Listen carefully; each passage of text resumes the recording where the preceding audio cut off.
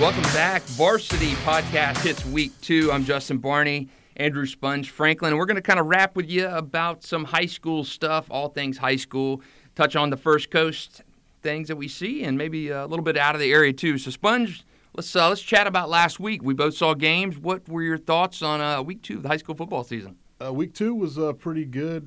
Some of the games that we had highlighted last week actually turned out not to be so great games after all. You know, we highlighted the main one we thought was going to be the best game of the week, Bolles-Columbia, and it turned out to be a wash. Man, Bolles' defense was phenomenal. 7 sacks, couple safeties. I was a little surprised by that number. Columbia, only scoring a touchdown.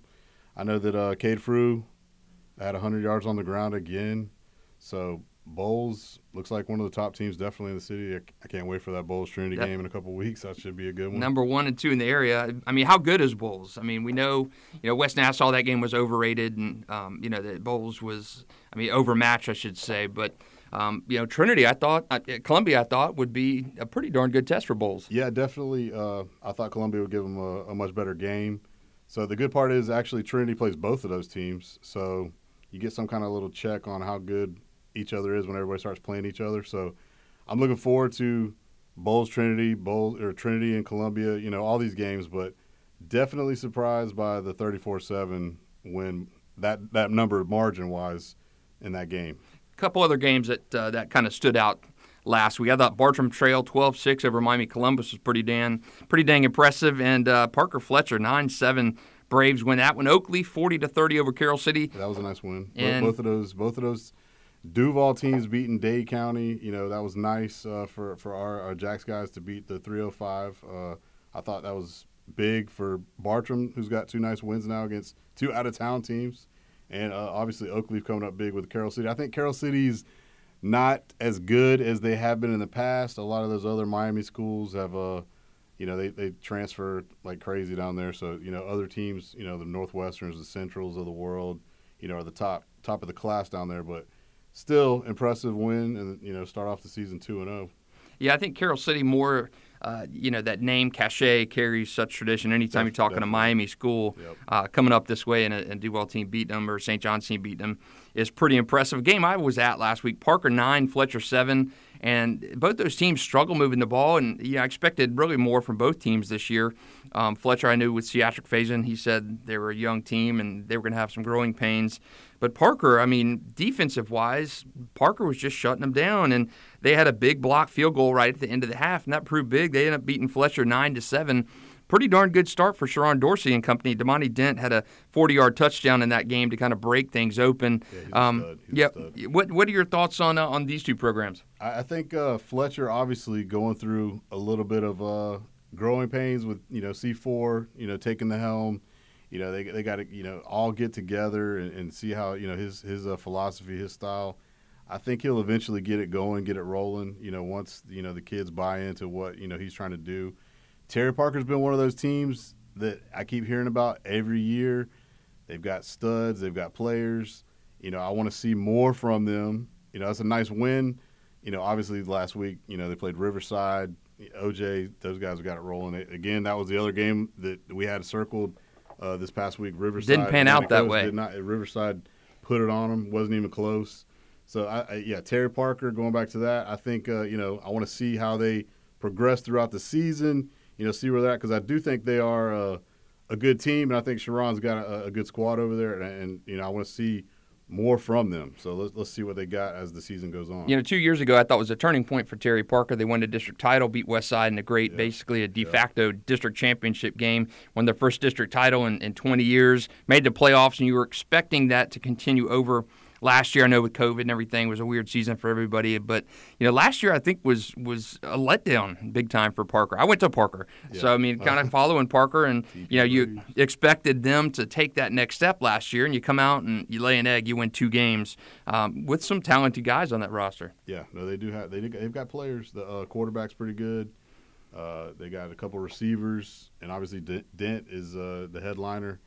And like I say, they need to step up and show more and just continue to improve. And I think they will do that, because I think they're still one of the better teams in the area. Yeah, and we mentioned a minute ago Riverside, Atlantic Coast. That was one of our games last week to circle, and man, OJ's got this team cranking. Yeah, definitely. He's using a little 2-quarterback system.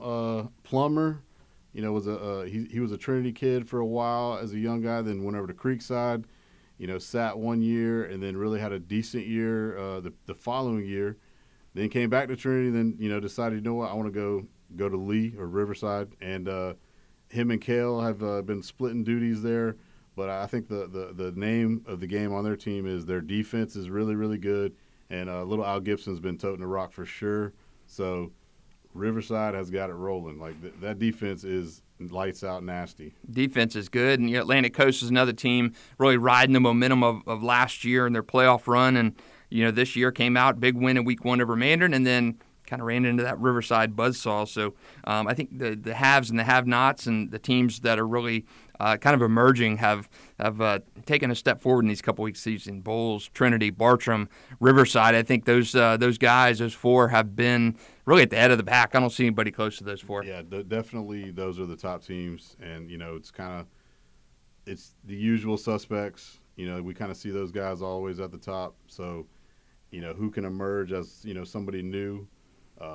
That's what we just have to wait and see. Like one of the games that I checked out was Nice Creekside. My guy Marcus Stokes. I know you're big on Marcus. Yeah, you've got a lot of experience seeing him. He came out and did a little 7-on-7 with us. As basically last year he was a sophomore, so he's a junior right now, and he's really been spinning it. They lost in a tight, tough game to Creekside, 37-27, but he also threw for like 300, almost 50 yards, 4 touchdowns through the air. He's a little scrambler too, so I really love this kid. He's definitely a guy to keep an eye on, and I want to see how that Nice team progresses as the season goes on with them as well. They've had some struggles over there, but they look like they're on the uptick. Yeah, I saw Ponte Vedra last week against Episcopal and ran right through them, and ran right through Episcopal. But I'm impressed. I'm looking forward to seeing Nice and what they do this season with Stokes back there, with Grant Stevens. They've got a big offensive lineman as well, kind of paving the way. And they beat Ponte Vedra week 1 of the season with basically a 40-yard touchdown run from Marcus Stokes to kind of polish off that win. First time in a long time. Only the second time in program history that Nice has beaten Ponte Vedra. So impressive win for Marcus Stokes in week 1. Tough loss in week 2, but I think the arrow certainly pointing up on the young Nice quarterback. So let's hop ahead to this week, and I don't think as many good games on the schedule this week. Verlin Dormany, I think the biggest thing for Trinity right now, not getting hurt. You're not going to the second half of your schedule far greater than your first. They've got Zarephath Academy this weekend. This is a game you don't get hurt. You leave your guys. You get more playing time for your guys. But Coach Dormany's knocking on the door of 400 career wins, 299 this week and 300 next week. What's the plan for Big V over there? Hey, we talk about V-Man is like, he's like Bobby. He's like Bobby Bowden. We're gonna get him a tower over there. Ross and those guys like run it. V-Man just orchestrates everything. So he's just collecting W's as the years go on. Obviously, they had an easy win last week against Ribault. I was talking earlier with you, and we were talking about how last week, Raines had to run it all over them. Did a great job on the ground. This week, Colin throws for almost 300 yards, 3 touchdowns, and 37-0 victory over Ribault. Yeah, surprised. I mean, we talked about this offset, but a little disappointing to see Ribault. They've 7 points in 2 games, man. and I don't know, man. It's tough seeing Ribault not like the Ribault Trojans of the past, but hopefully they'll get it going. Like it's tough. Them and we talked about it too. First Coast, they're struggling. The team that Trinity played the week before in that tight game destroyed First Coast 39-0. So yeah, the North Side is struggling this year. 2 proud programs. First Coast, I think, more of a tradition than Ribault when it comes to football success. I mean, they had a run in the early 2010s that was just phenomenal, cranking out Division I prospects every year. Mr. Football, receiver Chris Black went to Bama. I mean, DeAndre Johnson, we know about him. Yep. DJ Matthews, Kevin Steffers. I mean, the list just goes on, and that's just the offensive side of the ball for the Bucs. They had some defensive studs too. And then, to me, the year after DeAndre graduated, it's just been a continual slide for First Coast, unfortunately. And, Ribault had a little bit of success too, and Coach Anthony Flynn and then Kelvin Smith followed and kind of kept that thing rolling. But it's been hard to get back on that track for Ribault, and almost similar to a Parker team. They have success last year in the playoffs. You kind of hope that filters over, but it's been tough going. They only had 7 points in 2 games, and one of the an 80-yard touchdown against Creekside in the Bold City Showcase, and nothing last week against Trinity Christian. Trinity's a darn good team, but they did not have any problem scoring on Ribault's defense, and that's one thing you could always hang your hat on as a Ribault fan. You had that tough physical defense, right. And they showed that in Week 1 against Creekside, but Trinity just too much last week. So Verlin Dormany, getting back to him, knowing Coach Dormany and like you do, and I've dealt with many times over the years, 8 state titles. What's his reaction going to be 2 weeks from now when he hits 300? No reaction at all. He'll be, oh, by the way, thank you, appreciate it. Just like we have a thing over there, where all the state championship trophies are just kind of like strung all over the place. One will be on top of a cabinet locker. One will be over here. Of course, he appreciates the love and the appreciation, but it's just business as usual.